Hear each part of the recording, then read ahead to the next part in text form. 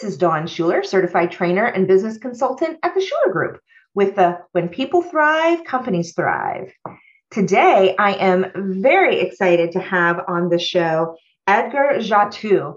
He is an HR consultant, which I have to say are some of our favorite people because they do what we don't do, and sometimes we do what they don't do. And so it's a match made in heaven. So Edgar, thank you so much for being on the show today. Thank you for having me, Dawn. I'm really happy to be here. Absolutely. So let me tell you a little bit about Edgar. He is originally from Cameroon, raised in New York City, and why he sets himself apart, or I set himself apart from other HR consultants, is he is passionate about creating workplaces that value fair treatment, trust, and open communication. So we both have that in common with that, really creating that thriving culture and environment so that organizations thrive. It all starts with the people, right? All right. And that's Edgar nodding yes. So one of the things that I find fascinating about you, Edgar, is you started out your career as an employment lawyer. And I'm wondering how you went from employment lawyer to HR consultant. Can you say more about that journey for you? Yes, I can. I think it was pretty organic. I started my practice representing mainly workers in all parts of the work, in all types of workplaces. And then I started working with some small businesses, helping them with their legal matters. But in many instances, I was doing preventative work. So I was helping them set up systems so that they were fair to the employees, avoid lawsuits, or or being put in situations that were going to take them away from their business. And I realized that there was a part of my brain I liked working, which was kind of operating as an HR consultant in limited form. Obviously, it was limited in that I was more doing the legal work or legal preventative work. I realized that I liked talking about a company's business, how to pair that with their HR needs or employment law needs, and coming up with creative solutions that could help them. Um, and and it was doing that work that I realized that uh, you can use many things you learned in the past, but you have to tailor make your advice to each individual client because every client's different, whether it's who the owner is and how they like to lead or deal with risk, the industry that they're operating in and how, they have to stay and the ways they have to stay competitive, or the laws that might affect their industry specifically, um, and also the employees that they're managing, right? You have to also think about the culture that they're trying to create or the types of workers they have already on staff and maybe who they're looking to bring in. And so all those things you have to take into account when giving the best advice. And so I decided that I wanted to try something different from practice and law and decided to go into more HR consulting. So I started my company about 2 years ago. And I made the great decision to start right before COVID. Um, and so that presented some challenges in that, the world essentially came to a standstill. But I kept myself busy by just being of service to companies as they were trying to manage COVID. And I did get a few clients who were not as impacted by COVID because they were considered an essential business. And then, this year things have really started to pick up a lot more now that companies are starting to see a path forward in terms of, okay, we survived the worst of the pandemic, and we see now we can telework and or work from home or have flexible schedules. There's a vaccine now, so we might be able to come back into the office, and whether full time or in limited capacity. And I think just overall, people just feel a little more confident about the future. Great. Well, I'm glad that things have picked up for you and for the world. Uh, that leads me to ask, what do you think is the biggest HR challenge facing businesses today? That's a great question, Dawn. I would say the biggest challenge facing companies today from an HR perspective is probably uh, right now dealing with how to uh, deal with employees who are still hesitant about the vaccine. And this is very much going to be important for those companies that do work with the federal government. Now that the federal government is has laid out standards for not only federal employees but federal contractors in terms of getting their employees vaccinated or going through weekly testing. And certainly if you're an organization that's over 100 employees, you're going to have to do that as well if you're in the private sector. But I think given the clients I'm working with currently, and just in general, no matter the size, it's something you have to grapple with, right? Because there's still some hesitancy around the vaccine. You also have to think about the type of business you're running. Is it essential to your business that everyone's vaccinated? It also comes down to values in terms of, do you want to be a organization where we're always seeing each other, and it doesn't make more sense for us to get vaccinated or just wear masks in the office? Do we want that? And also people bring their own baggage, whether it's political views, or views in general about the vaccine or COVID. And so there's a lot to deal with all that's happening in the world around this, and what local and federal governments are doing around trying to get people vaccinated. So that's a lot for employers to deal with. Not many employers have the capability of thinking this through, right? Then they didn't go to school to study, virology or epidemiology or or vaccination policy. They're CPAs, lawyers, designers, that's what they went to school for, right? But that is sort of the challenge of management and leadership, right? You have to be able to get yourself to be nimble about these things and get educated and make the right decisions. But what I would say is that you don't make those decisions alone, right? You shouldn't have to feel that this is only you can solve this. Consult with people, whether it's your colleagues in the industry or other business owners or leaders of organizations or friendly HR consultants, whether it's me or anyone else that can help you make the right judgment calls on this, right? Because it's hard, right? It's not easy, because even as a leader, you also have your own feelings about it, right? And you have to pair that with also just cold objective, okay, what is the best for my organization? Absolutely. And one of the values that I think someone like you and other HR consultants bring is making sure that business owners and leaders are making the right decisions. And when I say right, I don't mean, from a, some type of moral standpoint, but from a legal standpoint. Right. An owner can believe whatever he or she believes, but at the end of the day, they have to make legal decisions. And like you said, not only did they not go to school for epidemiology, they didn't go to school usually, with the legalities of, hiring and employment and all of that. Right. That, I think, is the huge value that someone like you brings to an organization.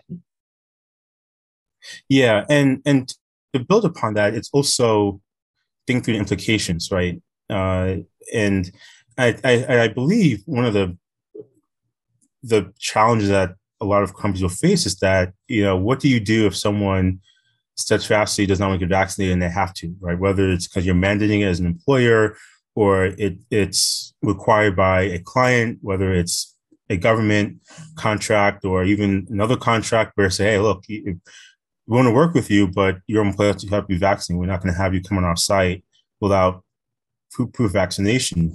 What do you do, right? I mean, and there are ways you can try to get around that, but ultimately, if you cannot, then you might face the uncomfortable choice of having to let someone go, right? And that's very challenging.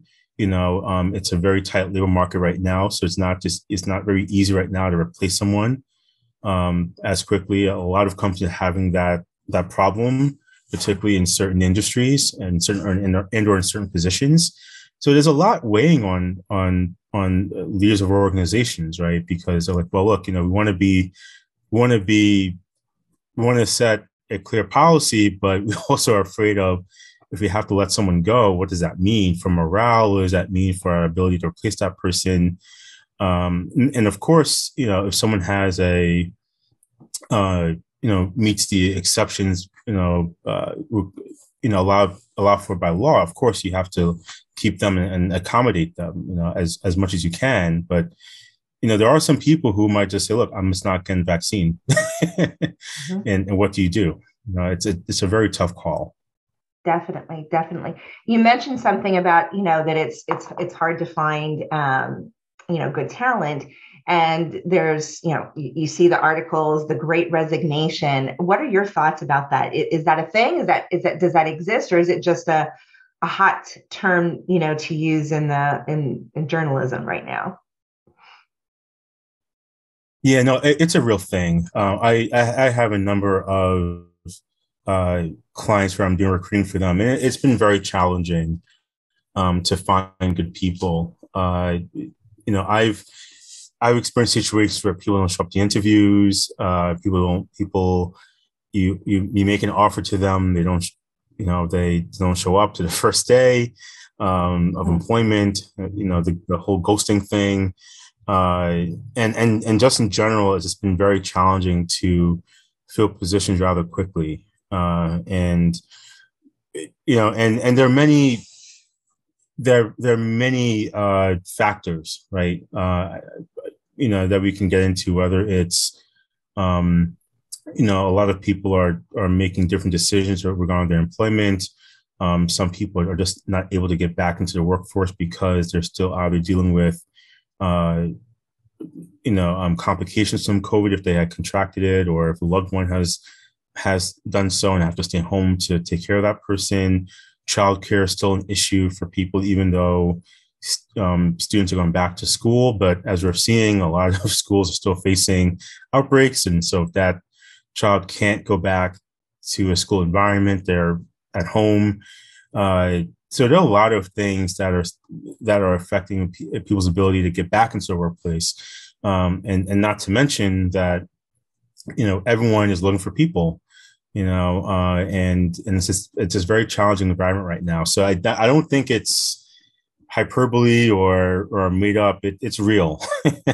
It's very real out there, and many industries are really facing the brunt of it.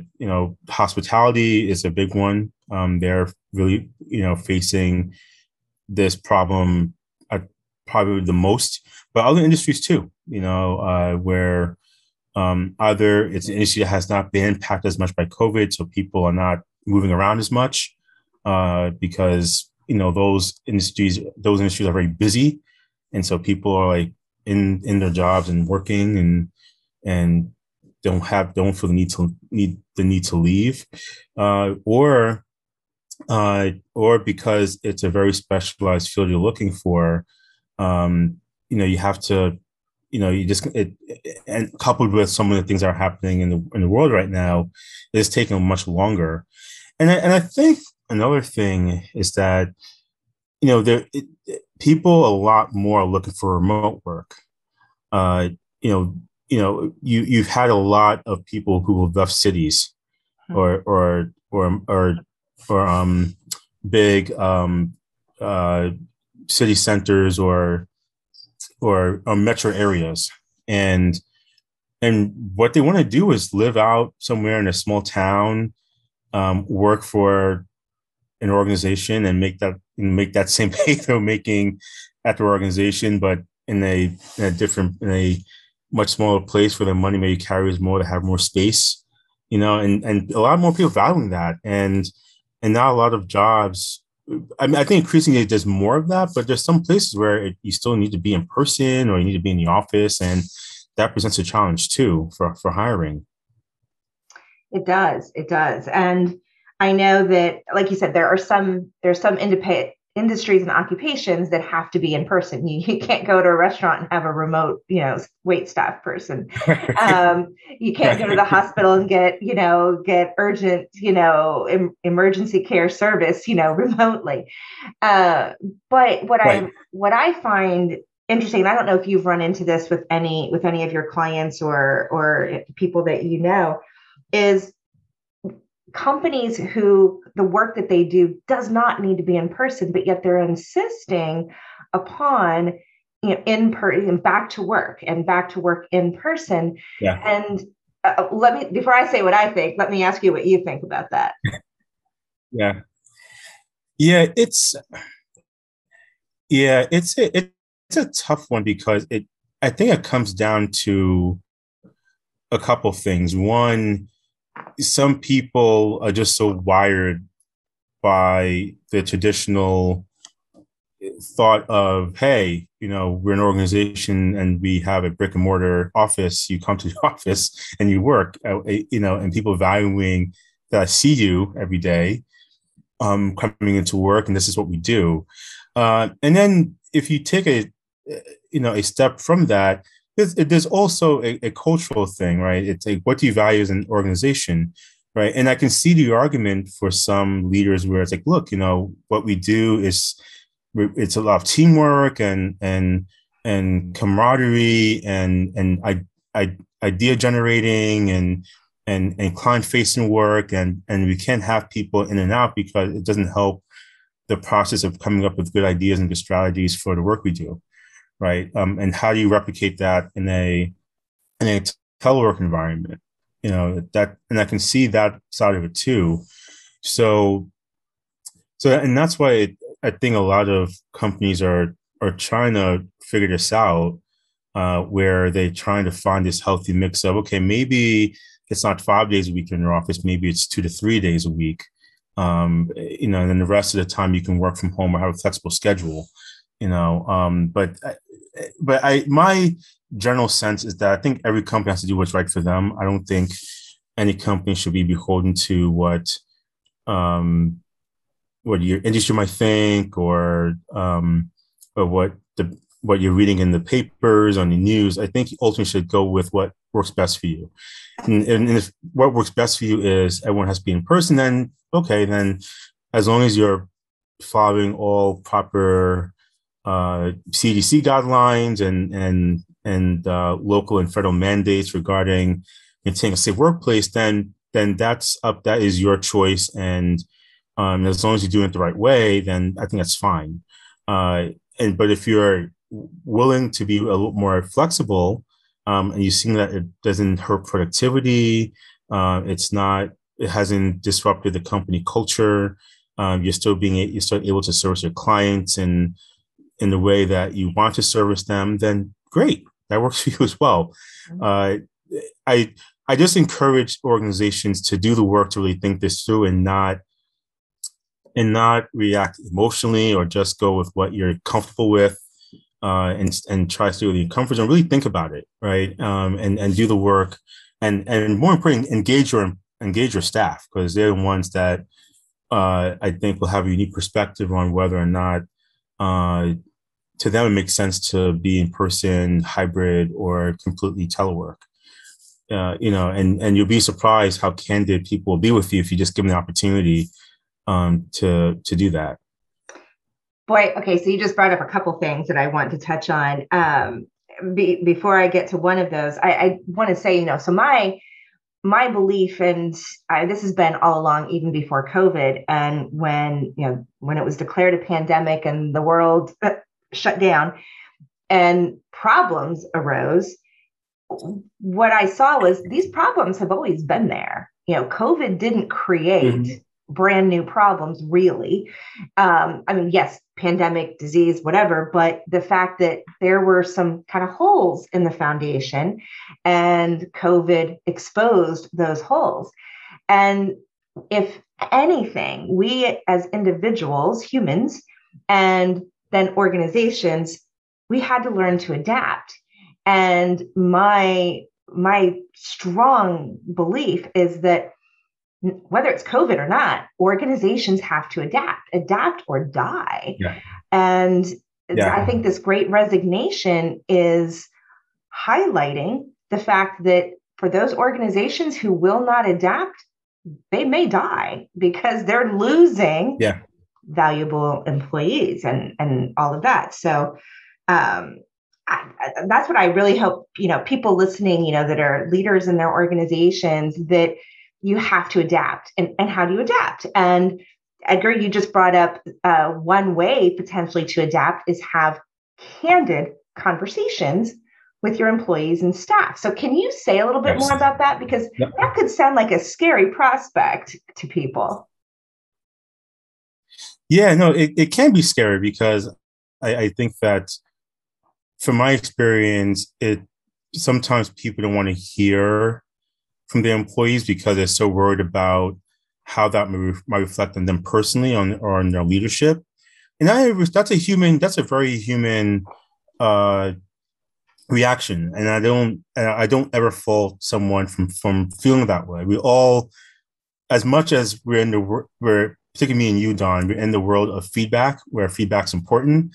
It's still a very scary proposition, right? To get feedback from someone because you just never know what that person might say, right?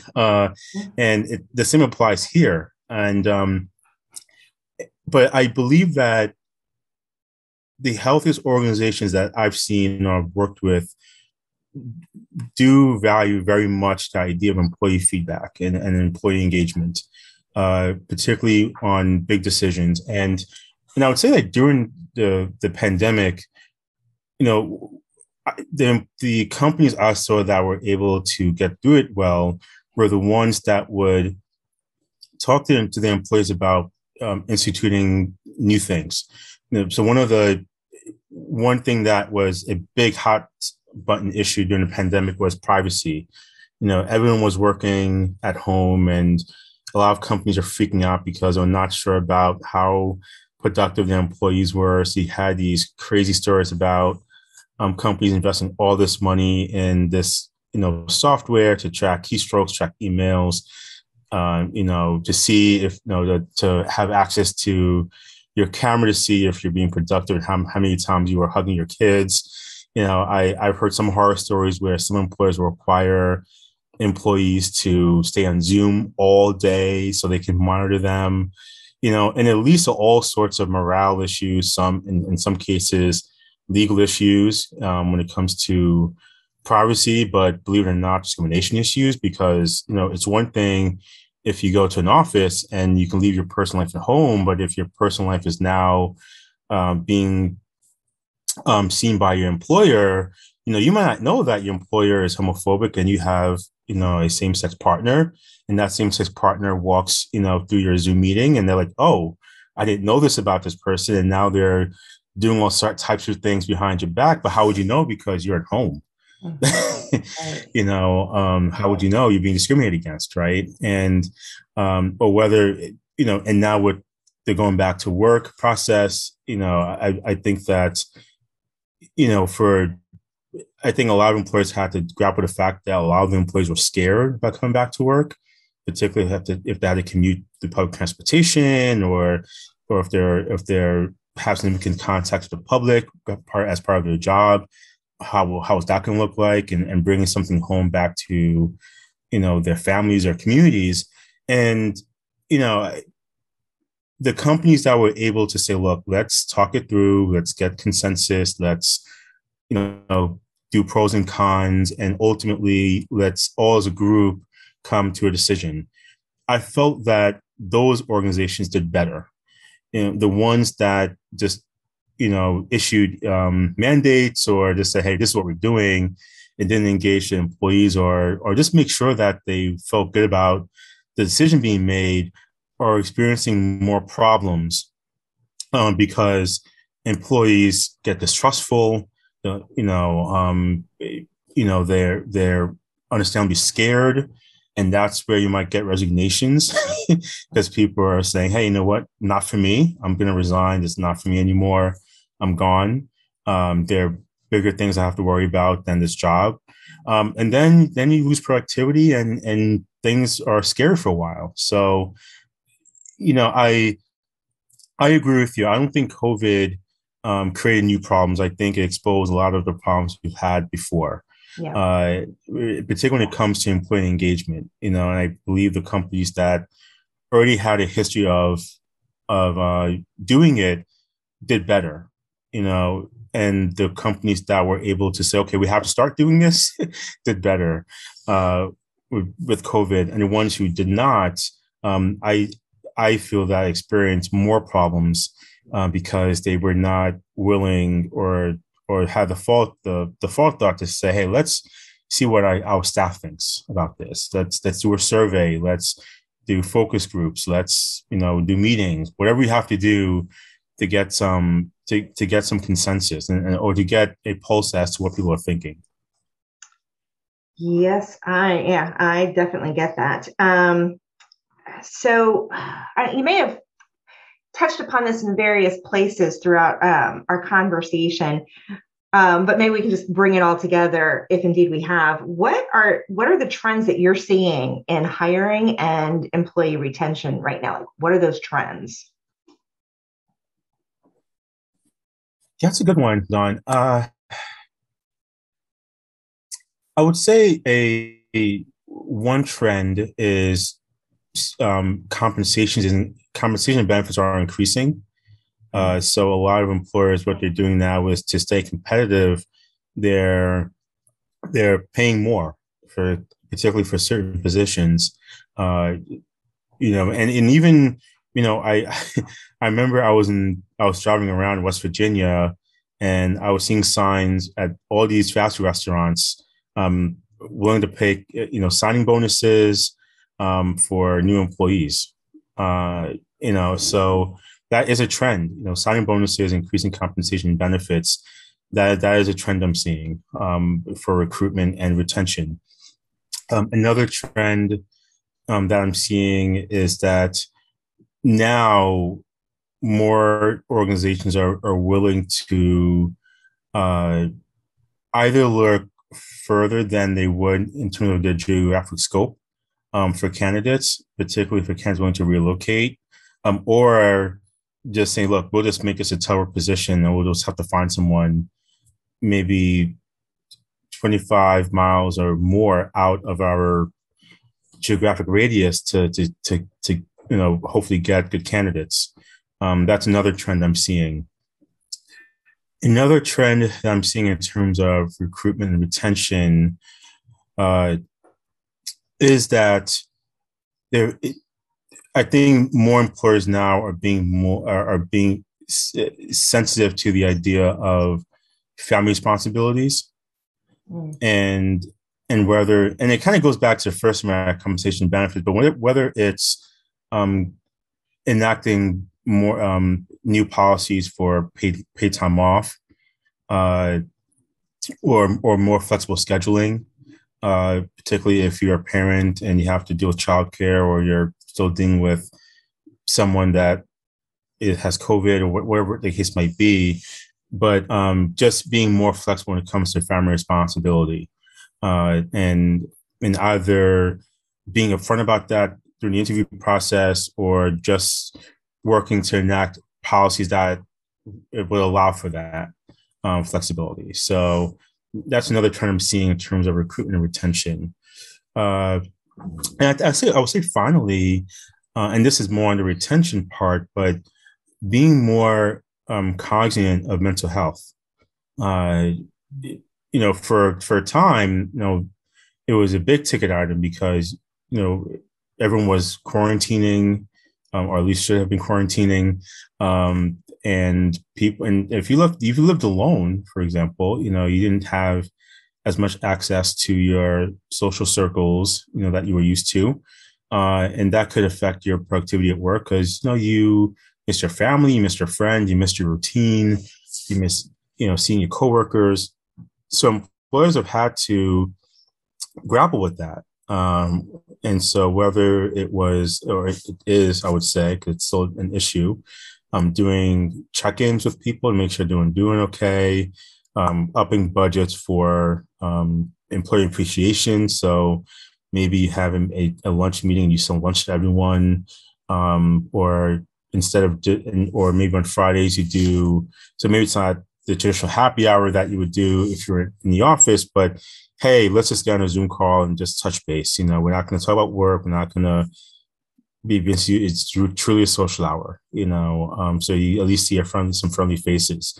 Uh, and in addition, beefing up wellness programs in general, particularly if you're a bigger organization. And I still believe it's, even now that in some areas that even though mandates have been less restrictive, I still think it's a problem, right? Because we're still dealing with COVID, and so there's still some social distancing, and if you're still not back to work yet, you're still maybe at home, still, or you're still afraid of getting the infected. So I still think it's an ongoing issue. Paired with all the social unrest we had in the past, this past summer, going into this year. So there's still a lot people are dealing with all around. And I think companies have had to deal with it because they're on the front lines of that. Because, usually sometimes the first people to notice something's off is your employer or your coworkers. Yeah, definitely. So taking a little bit of a different, because, okay, before I say what I was going to say, I think if people were listening to what you just said about those trends, like these are the biggest trends, then, gee, what should you be doing as, leaders and owners in your organization? It's almost like you just gave them a roadmap, Edgar. Here's to navigate here's the roadmap on how to navigate some of these difficulties. So, so I hope you all listen to that. Those of you, our listeners, because he just gave you a blueprint and a roadmap. So what can you do for, your benefits, your compensation, bringing in more social activities so that people have that opportunity to feel connected, while at the same time being sensitive to the fact that some people don't want that, but some people do. And mental health and wellness being, a huge component. It's another thing. If, again, problems under the surface, but COVID exposed those. What do we need to do to be more sensitive and helpful and caretaking of our community, meaning the employees and staff in our organization? So thank you for that. And this, no problem. Absolutely, this may not be related. Could be just a completely different question. But what is the biggest mistake you see organizations make in terms of HR? Good question. This might sound general, but it's actually very specific. I think the biggest mistake that I've seen organizations do when it comes to HR is misdiagnosing a problem. And here's what I mean by that. I've seen two polar reactions. It's either we have an issue and I'm going to just handle it. I'm not going to give it any thought. I'm just, sometimes white knuckle the problem, be abrasive and just deal with it. And whatever comes of it, comes of it, and that's like the one reaction I've seen from some employers. So it's like the emotional reaction, right? Then the other side, it's total head in the sand. Mm-hmm. Oh, it's not that big of a deal. Oh, we don't have the money to fix this right now. Oh, it just blow over. Total head in the sand. And basically there's a big iceberg and they're just going right at it. Even though they've seen it, miles away, but just choose to figure, the boat will just find a way across the iceberg.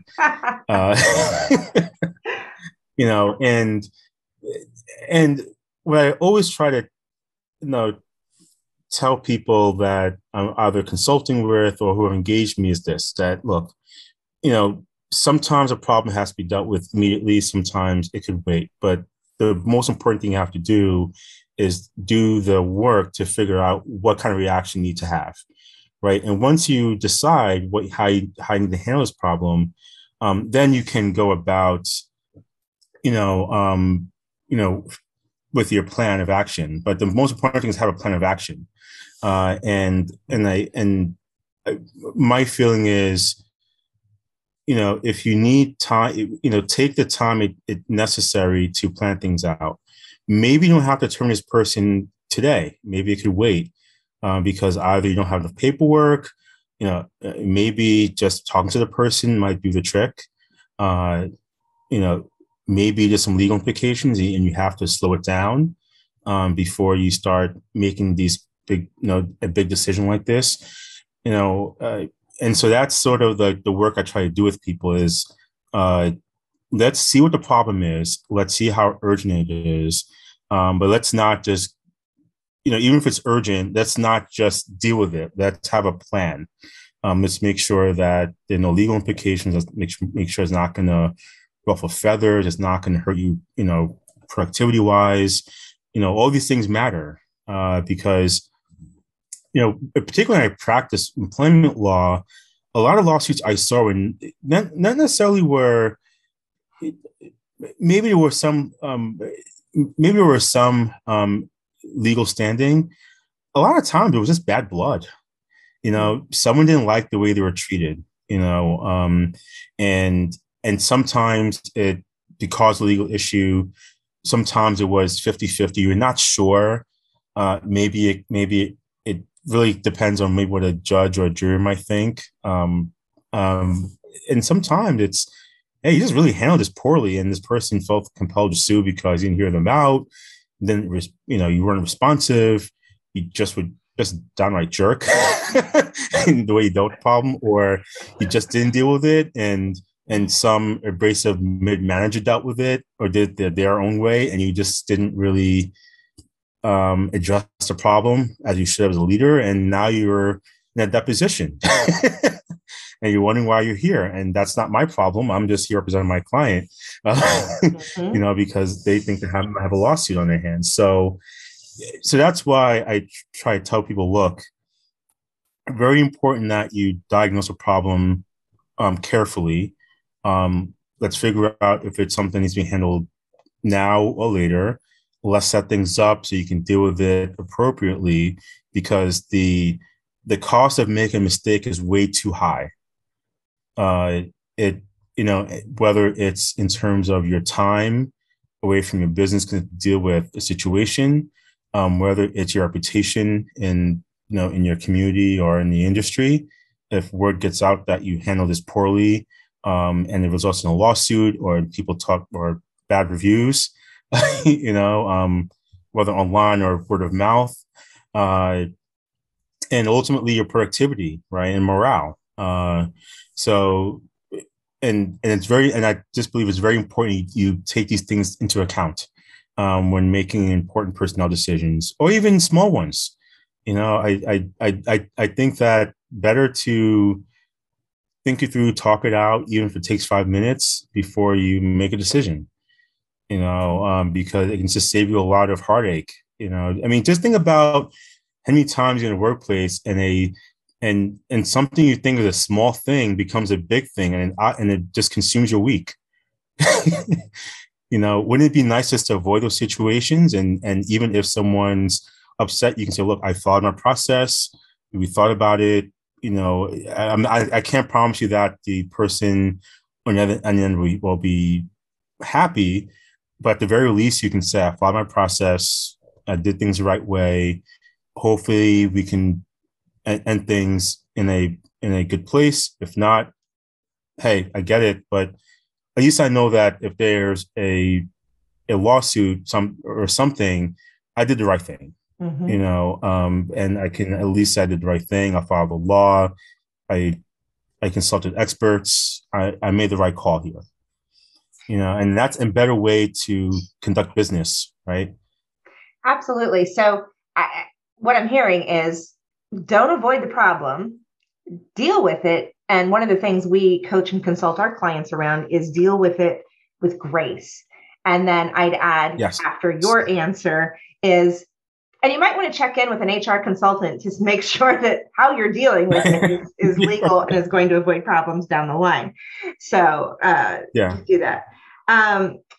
So my last question for you, at least unless I come up with another, which is very likely because this has been a fantastic conversation that's really just opened up, not just my eyes, but hopefully the eyes for our listeners, because that's the reason why you hire consultants and experts, is because they are experts in their field, so that you, the leader, the CEO, the president, the business owner, don't have to know everything. You have a team, even if they're, some of those, team members are, consultants. So my last question is, what is the number one thing companies can do to attract great talent?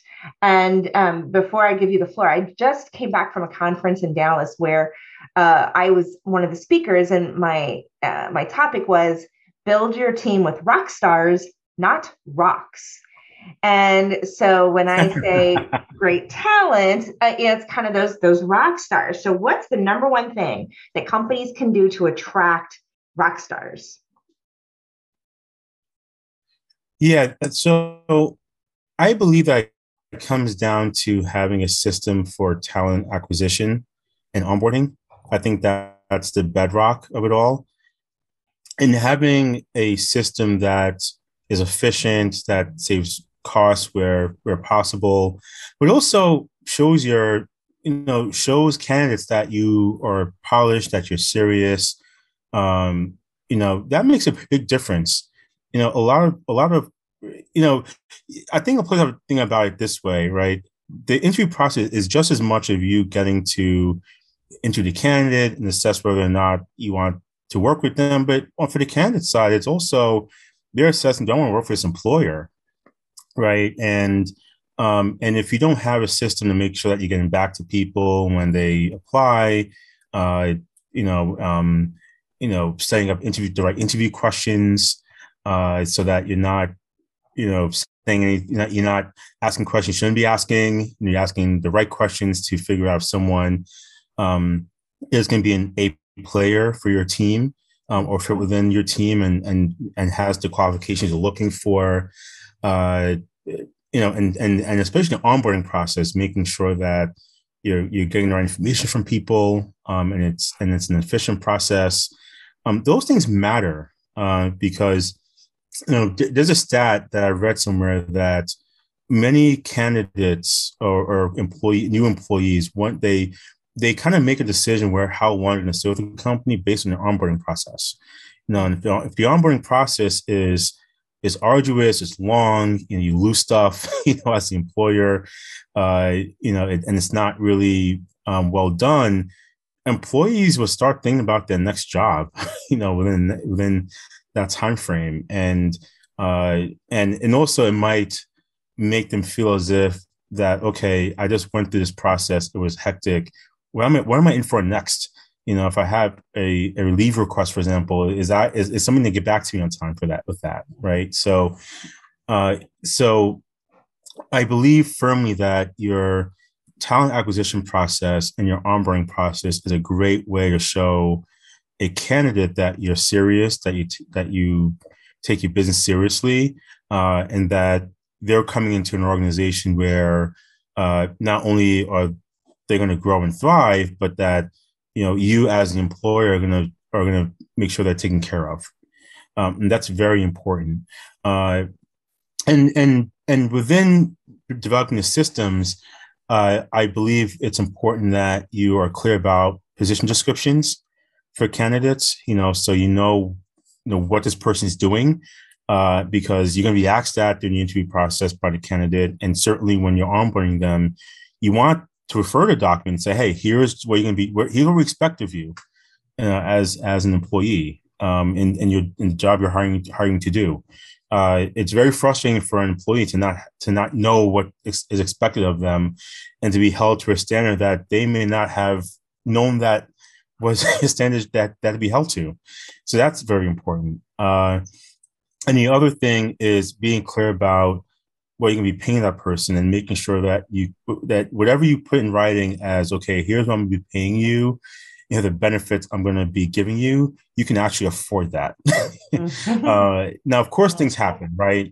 So look, if something happens with your business, of course, hey, um, as long as as long as you're transparent about that, I think most reasonable people can understand that. But if you tell someone, hey, I'm going to pay you 80K a year with this great benefits package, and then you tell them on first day, oh, actually, no, we can't do that anymore. It's now going to be 70K, and we're going to like that's not good. That is not a great way to start a relationship, right? And so do the work beforehand, and just know, okay, this is the range we're going to pay someone. You're the benefits we're going to be offering, and be very clear about that. And don't change that because you realize we can't afford it. One of the things I always do with clients, particularly early on, is I want to know who their CPA is. That's something I ask right off the bat because if we're going to be making financial decisions together, particularly early on, I want to know who that person is that's doing your books or who does your taxes. I want to be able to talk to them or have you say, hey, here's what we're thinking. Make sure the CPA or the bookkeeper says, yeah, we can do this. Because the last thing I want to do is tell a candidate that, yeah, we told you we can we can pay you this much, but in actuality, we can only pay you this much. That's not great for your reputation. Yeah. Yeah. And finally, you have to take a hard look at your company culture and what you're looking to build, because candidates ask about that. They ask about culture. They ask about, what kind of workplace you have here. What am I getting myself into? What's the team like? And you want to have you want to have someone prepared for that question. What is our company culture? What are our values? What do we value in an employee? What does success look like at our company? Those are all things that are important for you to think about. And I would dare say, put that in your job announcement. Have prepared responses for that. Make sure your employees have prepared responses for that, or they're thinking about that, particularly if you're going to have them as part of the interview process, because that's important too. And I would say more so than ever, all candidates, there's been a lot of this writing in the press about millennials or Gen Zers caring so much about culture. Everyone cares about culture. Everyone. Doesn't matter what experience level you're at. People want to know they're coming into a place where there's no drama, that they know what's expected of them, that it's a healthy environment, and that their skills will be valued. So that's any candidate cares about that. So I think that's also very important as well for companies to think about before they start hiring people. That's great, and of course you're speaking my language, right? Like it's about the internal piece. It's you can focus on being productive and if you're a manufacturer, making sure your widgets get out efficiently and high quality and whatever. And yes, that's important. But if the people you have internally are nitpicking at each other or they're worried about, that person, down the proverbial hall because they're a toxic, person, or they just can't seem to, get anybody to really acknowledge the value, all of that, it's going to lead to the issues on that production side. And so you and I really do speak that language. And of course, I believe that your mission is similar to mine. Like, let's get, the leaders out there to understand that, if they've got the right people in the right seats doing the right things at their top performance, the organization is going to thrive. But it really does need to start internally. Yeah. And Don, one thing I want to add or just reemphasize is just the importance of asking the right questions on interviews. Because if you really do the work and thinking through, okay, if we're going to have multiple rounds, for example, what are we doing in the first round to figure out, is this can't even worth our time, right? And then when we get to the second round, what kind of question we ask this person to elicit certain responses, or to really figure out, are they in line with our values as a company, and do they have the right skill sets and work experience, and or whether it's in that second round or if we go final round, are they a good fit? Do they, are they a good fit with our team? Can we trust them to make certain decisions in situations? Do they have good integrity? All these things matter, but it takes a lot of work on the front end to develop a system of questions to get to really understand a candidate, get to know them, right? To figure out if they're going to be someone that is going to be a rock star, not just a bunch of rocks. That's very important. And look, it there's no silver bullet, right?